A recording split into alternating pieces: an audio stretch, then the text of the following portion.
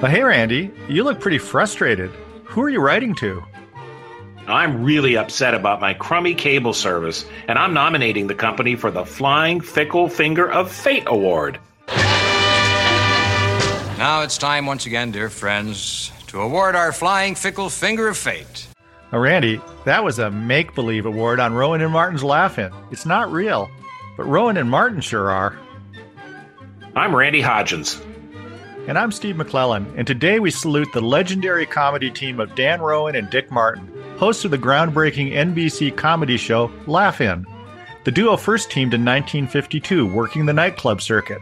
After hosting a summer replacement show for Dean Martin in 1966, NBC tapped them for a new comedy show that debuted in the fall of 1967.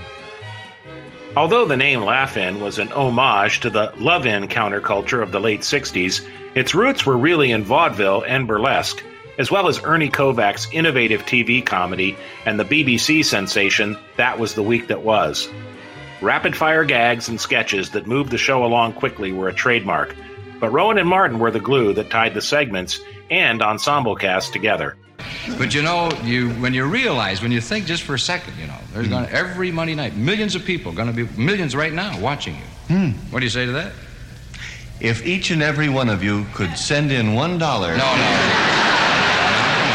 can't say that. It's illegal. How about a dime? No.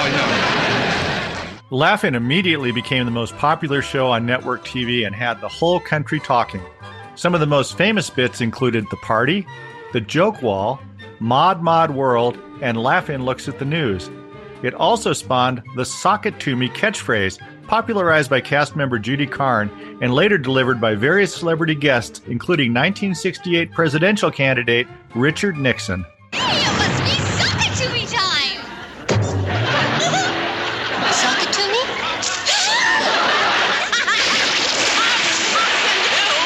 Sock it to me, sock it to me, sock it to me, sock it to me.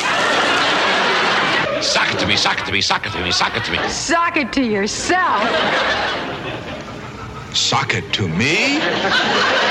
Laugh-In produced 140 episodes over 6 seasons, ending its run in 1973. Dan Rowan did some occasional TV gigs and retired in the early 80s.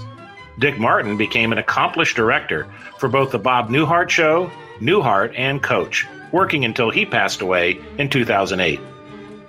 Laugh-In was a phenomenon, and it launched many careers including Goldie Hawn, Lily Tomlin, and Richard Dawson. But at the core, there were Dan Rowan and Dick Martin, true show business pros who had a unique way of signing off each week. Say goodnight, Dick. Good night, Dick. Good night, everybody.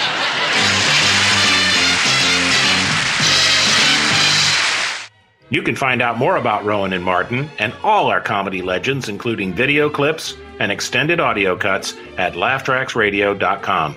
Thanks for listening, and until next time, it's goodbye from me. And it's goodbye from him. Goodbye, everybody.